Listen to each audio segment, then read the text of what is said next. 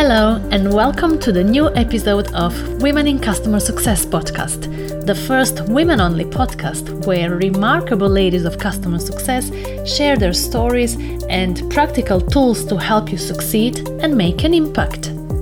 I'm Maria Skobe-Pillay, your host.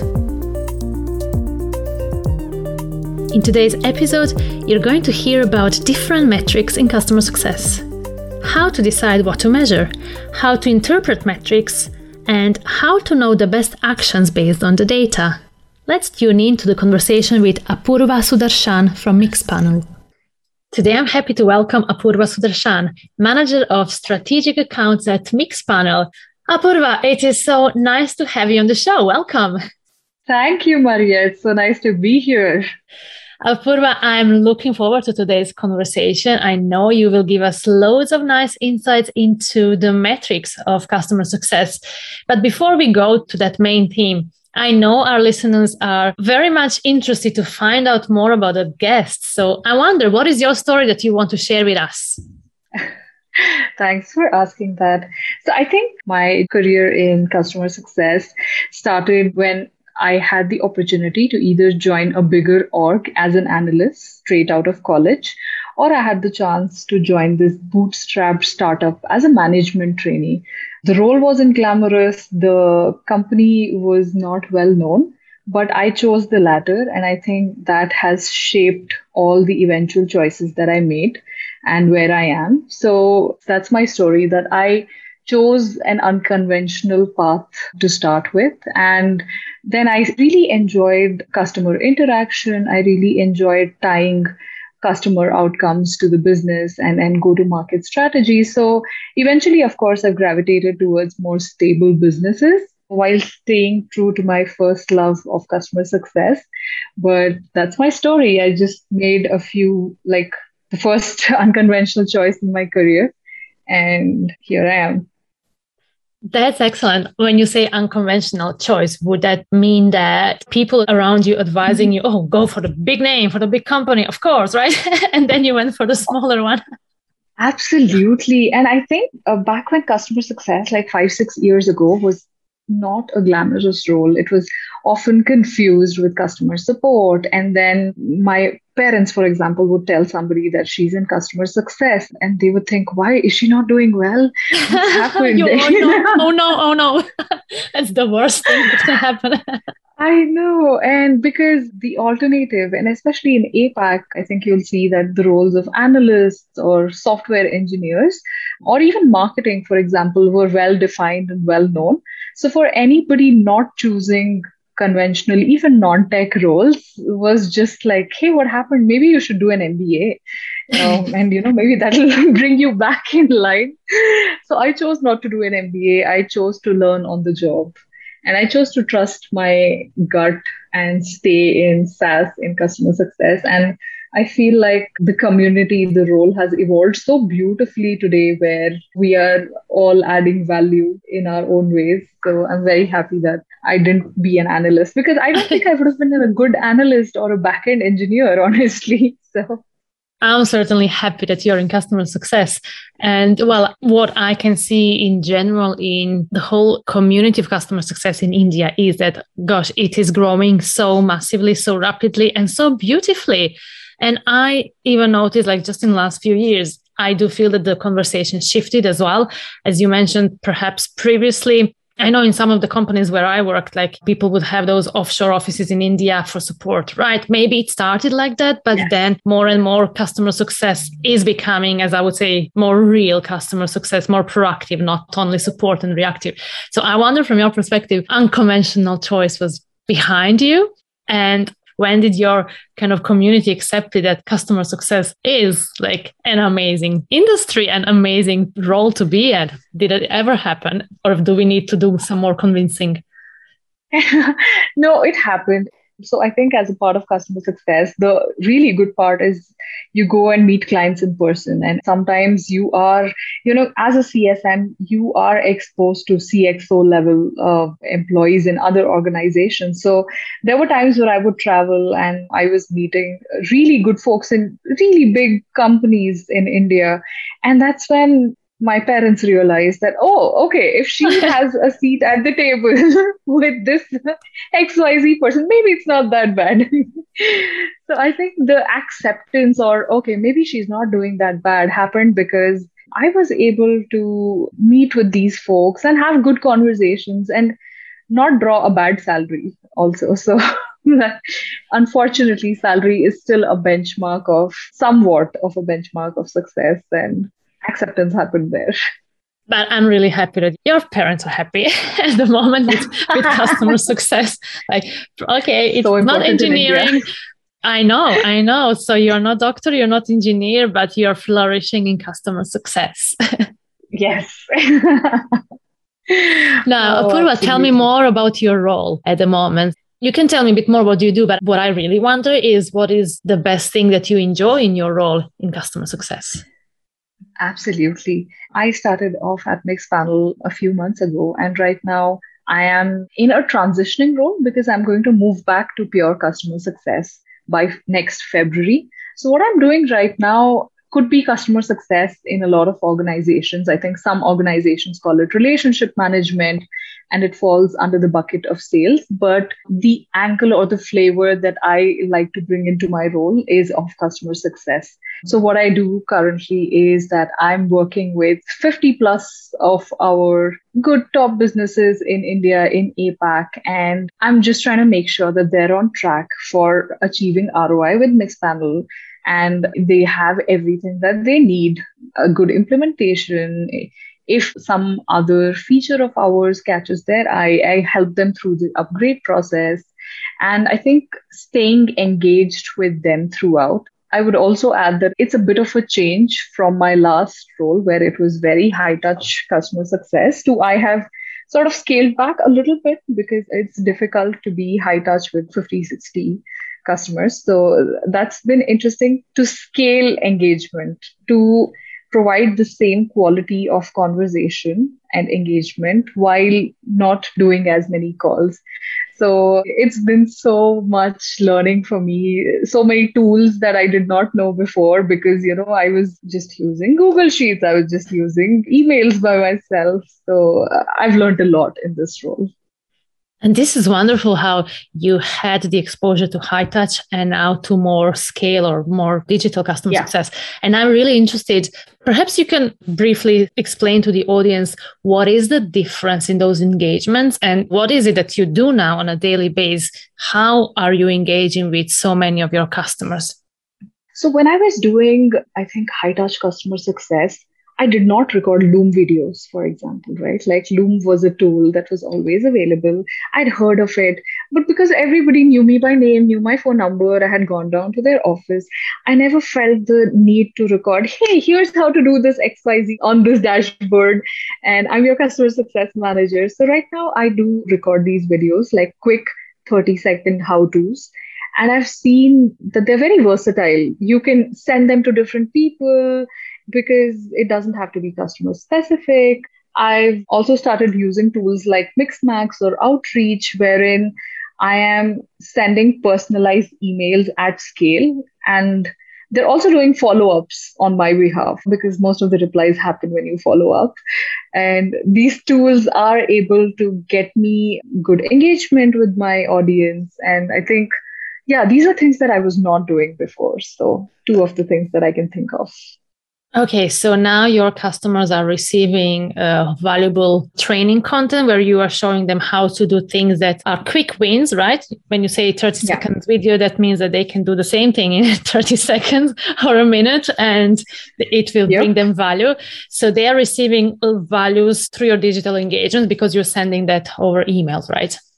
Yes, absolutely. Versus earlier, I would be like, okay, we can cover this in our quarterly business review when I come down to your office and spend a day with you. And of course, that whole world has changed completely right now. Absolutely. And I don't think even in high touch model now, you can't see people yet face to face, and doesn't really matter because I'm sure they would enjoy the 30 seconds video of how to as well. That is something that everybody needs. It's not only based on how much customers pay you. They really need that type of engagement. Exactly. I think the pandemic has brought a few important questions to the foreground. And I remember seeing recently a post about it is that do QBRs really add value, or do you want them, off your checklist because you think they add value versus customers are happy. They just want to see value from your product. And if you're able to show them that as quickly as you can, you don't need to be in their office. It's completely fine. Absolutely. I could ask you even more, how do you deal with customers on scale? But what I'm probably more interested is, what are those important metrics for you, especially in dealing with customers at scales? As we mentioned, one of those metrics, they may not have QBR, so you can't actually tick all of those boxes. Well, just an example. So I wonder, take us through that journey of the metrics that you are currently working on with your customers. So I have a dashboard where I'm tracking most of these metrics that I'm going to talk about. But broadly, when I think about metrics, I try to bucket them in 3 buckets. The first bucket is, how are they engaging with your product? And this can be, you can keep track of weekly active users, monthly active users, or daily active users based on what kind of product you have, and see that what is the rate of returning or retention that they have with your product. So that's one of the top ones, which is WAU, MAU, or DAU. The second thing that I like to think about is, do they have value moments within your product? And these may be easy to track. I mean, I'm able to track because I work at Mixpanel. We use Mixpanel for Mixpanel. So I'm able to understand that, does an end user of Mixpanel come and create a report on their own? Have they shared it with somebody? So those are the value moments. And sometimes it's really helpful to see that as an org, are people having enough value moments or not? So that's a part of the first bucket. The second bucket is support. So I feel like support is still an auxiliary function that we need to work very closely with. So how are they rating your support if you have a support team? What kind of NPS, CSAT are they giving you? And what are the number of tickets that they're raising?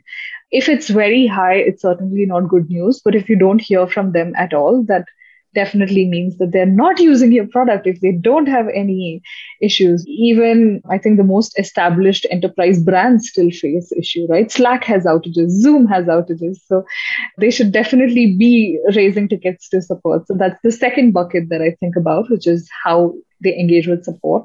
I think the third thing is slightly not as tangible and not as metrics driven, but I still try to keep a track of it on a Google Sheet, is how are they engaging with your brand outside of the product, right?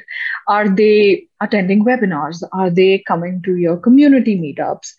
Are they attending your meetings in general? Or are they open to being referrals when your sales asks for new business referrals? And how they're engaging with the rest of the org that you have. I think that also ties into customer success at some point. Absolutely. And I'm so glad that you brought that one up particularly, because very often I'm hearing about all these other ones, and that partnership is sometimes omitted. It's all almost under the bucket of customer advocacy, right? When the customers are engaging with you more through anything that you are putting out there for them, they are becoming your partners. They want to be part of your brand. They are your ambassadors, even if you don't ask them to be your ambassadors. And they're more likely to give you good reviews, even on website, on socials, and especially if they're asked by sales. But for me, that one is incredibly important, especially now. Like maybe a few years ago, it wasn't the case, but I have certainly noticed that maybe since last year, since the pandemic, since there is so much more virtual exposure, the brand recognition and the brand awareness online is extremely important. And I, as a customer, I want to be connected with some great brands out there. If I'm attending their webinars, even for companies I'm not yet customer, I want to be part of their community and their brand just because I feel they're amazing, even if I'm not using them yet on a daily basis. Okay, as a user, I'm not representing all your customer base. I just got a little bit carried away. But yeah, I'm really happy that you included that engagement piece. I wonder, can you talk to me more about the users, like daily, weekly, monthly active users? I think as a metric, that's something that everyone always tried to look at. But then How do you define what are the type of users whom you want to be users on monthly basis, not on a daily or on a weekly? So how do you make sure that you are keeping track of proper type of users for the appropriate metric? That's a great question, Maria. And I think we will have to take a step back and understand what kind of personas of users do we have to begin with, right? You're going to have your exec level who's probably going to log in once a quarter, and that's okay. That's completely okay Yeah. because all they need to do is be aware of your product at the back of their head. So renewal when it comes time to sign on the order form, it's not a surprise to them. But I think I usually segregate based on two things. One is their current role and also the life cycle of their knowledge of the product. There's going to be your exec level, and there's going to be people who derive value, the operator level folks using your product. And then there's going to be people who've been using your platform for a year, 2 years. And then there's going to be people who've just joined. So I think all four of these journeys look completely different. So what we have done at Mixpanel is that if somebody is a new user, what do we expect them to do? So we have certain global benchmarks, and we're an extremely data-driven org that way. So we already know what kind of numbers we should expect or what kind of engagement we should expect if somebody is new on the platform.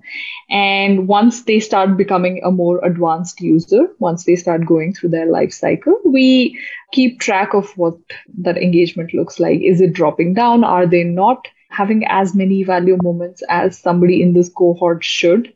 And so we keep track of all of that.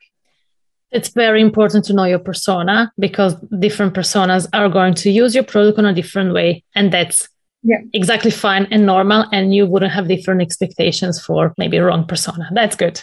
The next one, you mentioned the value moments within the products. So some particular dashboards, creating some things, maybe little milestones. I wonder, how do you define those value moments? Is it something that you as a company think this is what we identify as value moments? Is that coming from the customers? What would you say to someone who is looking to understand the value moments in their organization and in their product? Where to start with? How we've arrived at those value moments within Mixpanel has been two things. One, we looked at data. What are people doing in our product the most? And what is our product designed for? So there definitely has to be an overlap between what do we intend our product to be used for and what are people doing on it. And that is probably the top North Star metric that we look at.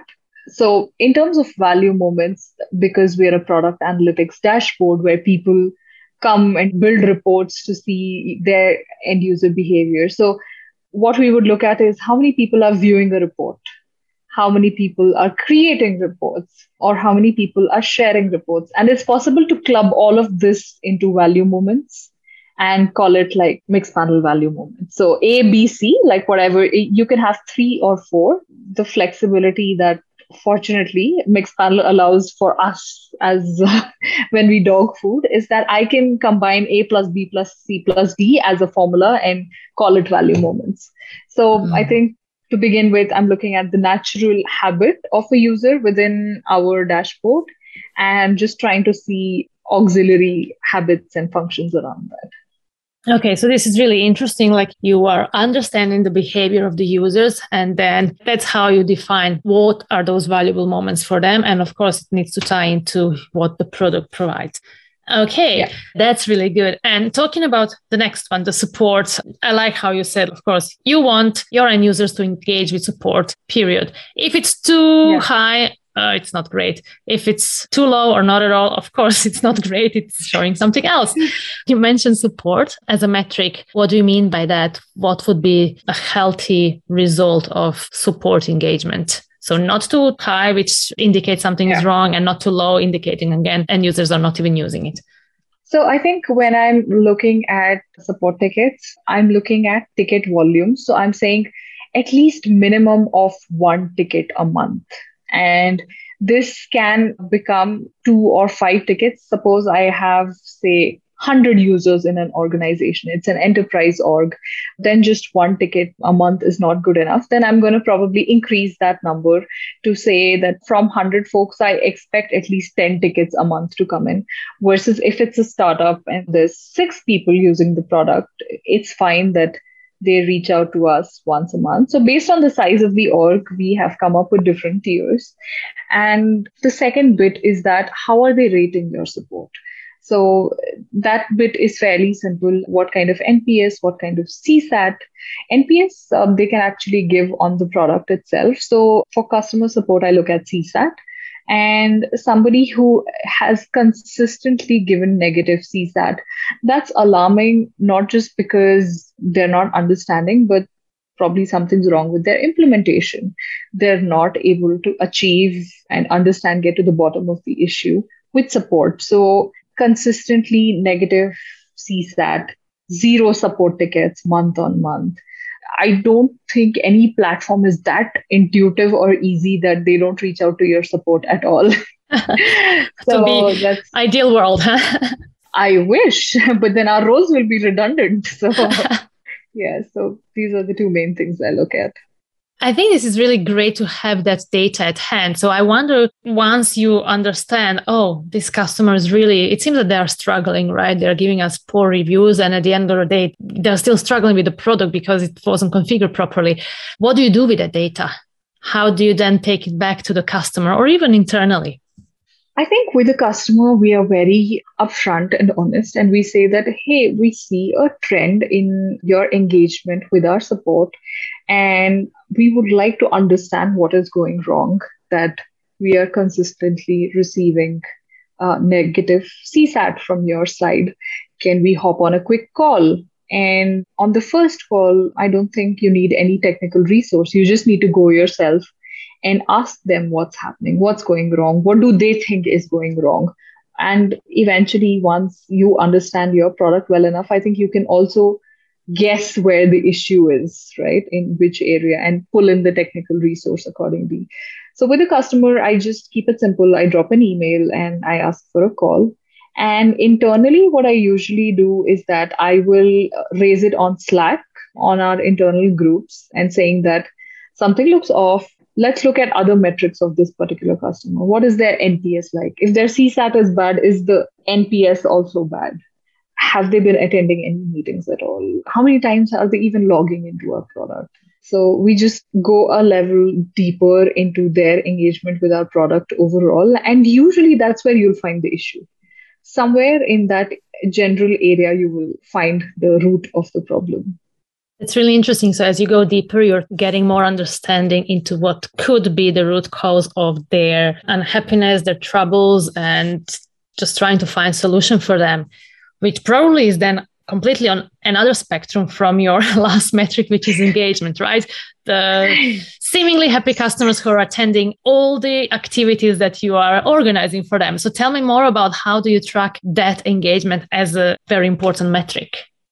I think how they're engaging with the rest of the brand is something that we're not tracking via a dashboard. We're not, like, to be very honest, there's not like some very defined high-tech process in place with its own beautiful chart.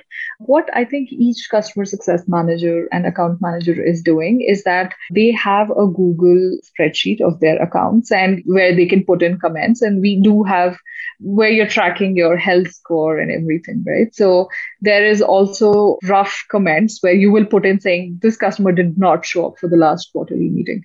This customer has not shown up for any community event, or I tried sending them swag, but they never filled up the address, for example, right? So it's going to be, I think, a text box, and that's okay. But it gives you an idea that out of, say, 30 or 50 of my customers, are there 5 problematic ones that are not engaging at all? Okay. So you have different types of engagement. You mentioned some. How do you get to know what is the appropriate engagement model for different type of customers? Like for some, if they don't show up to QBR, doesn't really matter. Maybe they're still so happy using it. They just didn't have time then, or they feel it's all good. I don't need that call, but they may need something else. So how do you then approach that data? Okay, so let me understand your question better. So you're saying that based on the engagement models, or how do I look at various data? So somebody who is, say, one of the top 5 accounts for you personally as a business, you're tracking revenue, right? So a top 5 account for you, they're not showing up for QBR, definitely a problem. And I think a lot of it, fortunately or unfortunately, ties back to the revenue, to the contract size. And in general, I think what I look at is that fine, if they didn't show up for the QBR, do their other metrics look healthy? Like, do they have enough value moments on the dashboard? Are they happy with our support? Are they happy with the other auxiliary functions that they're working with? So it's okay if they don't show up for my meeting, but if they're interacting with other customers, that's fine. If they're not showing up for my meeting, they are my top 5 customer in the region, they are not using the dashboard, that's when I would say that they're a super unhealthy customer. And Mhm. to double down into health, we do have a health metric, like a health score, which we have devised in house. And one part of that is a formula that comes from the account value, the ARR, and the weekly active users. Certain account value should have certain weekly active users. And if that number falls below a certain threshold, then we say that it's an unhealthy customer. Okay, so yeah, that all makes absolute sense because I was thinking, if someone doesn't show up on your QBR, okay, it's not the end of the world, but then you don't want to wait until another QBR just to see will they show up, right? Because you will just devise lots of different activities in between. Otherwise, they can just fall into the cracks and go. Absolutely. So I think one thing that's been working very well for us in our predictability to understand health is the health score, which is defined as ACV by AWAU, which is weekly active users. Okay. So it's interesting. It just seems that you have the nicely devised kind of recipe for success for your customers, right? What does a healthy customer looks like? And then you just have a different ways of engaging with them or different type of engagement based on different levels of customers and their health. Yeah. Great. Apurva, thank you so much for providing us this nice overview of the metrics. How do you design different type of metrics in your customer success organization?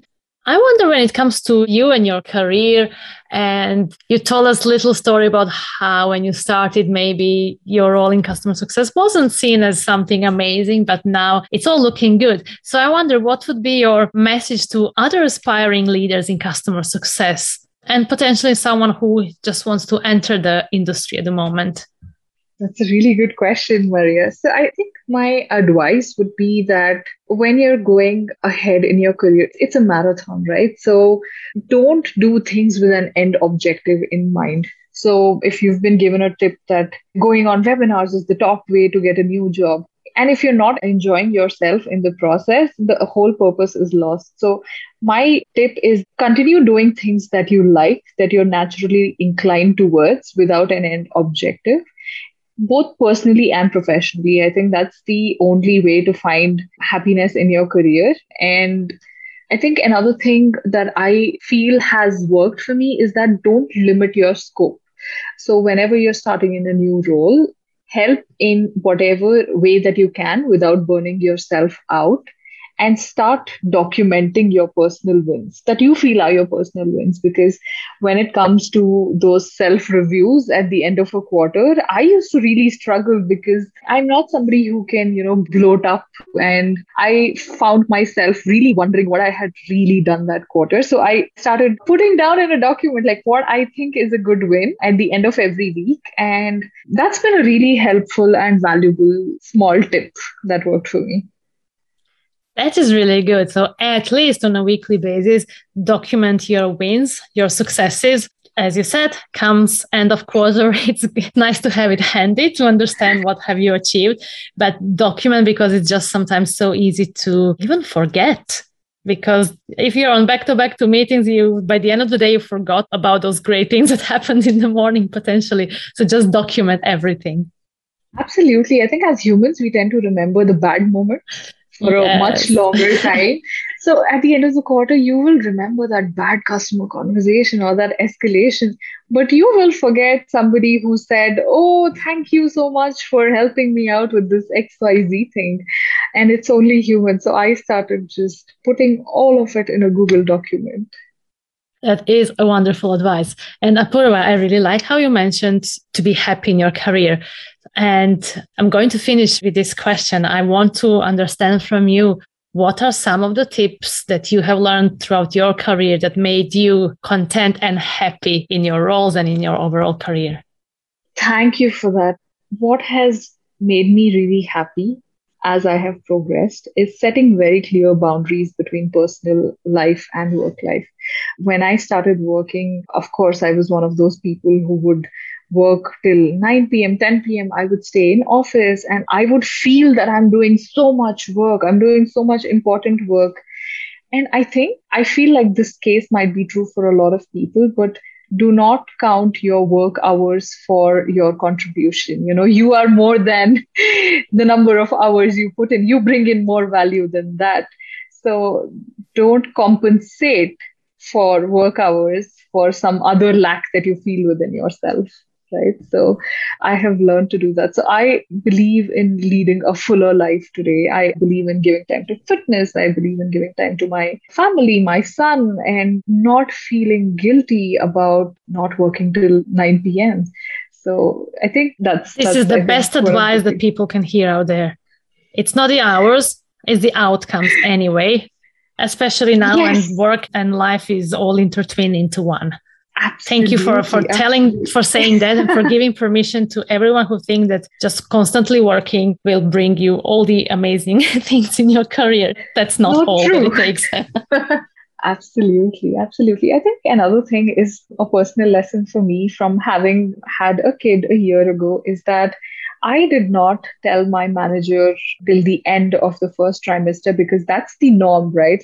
You're not supposed to talk about your pregnancy until you're 4 months in. And honestly, the first trimester can be one of the most difficult because your body is so tired, you're just going through so many changes and you still have your quarterly goals, right? So I think break that barrier, break that legacy that I shouldn't talk about my pregnancy until a certain point and just tell your boss because you're going to need support in that first trimester, girl. You're going to need everybody to help you out. So that's one thing I wish I had done differently. Oh, that's really interesting.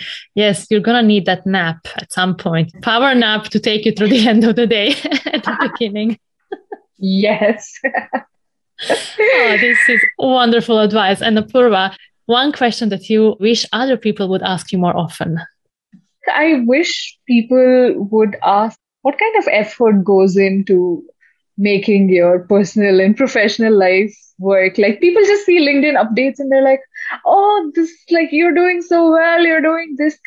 There's a lot of effort that goes in behind that. And there's a lot of putting the baby to bed and then coming back and working and doing a ton of things. And it's not just luck. It's not just being at the right place at the right time. And I wish people acknowledged or asked more about that. Wow, what a way to end the episode. I really like how you mentioned, yes, there is so much effort in putting baby to bed, trying to make them eat, trying to do all the other things in between work. And again, when you're completely exhausted at the end of the day with all that, going back to work, right? Yes, there's a lot of discipline.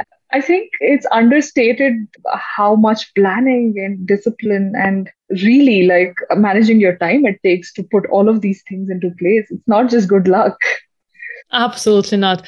And Apurva, thank you so much for sharing this. And let's make sure that we do acknowledge what happens behind the change at LinkedIn profiles, as you said, or any other thing that just can look like, oh, wow, an amazing thing happened. Yes, it did. But what was behind, that's the stories that we should start exploring more and more.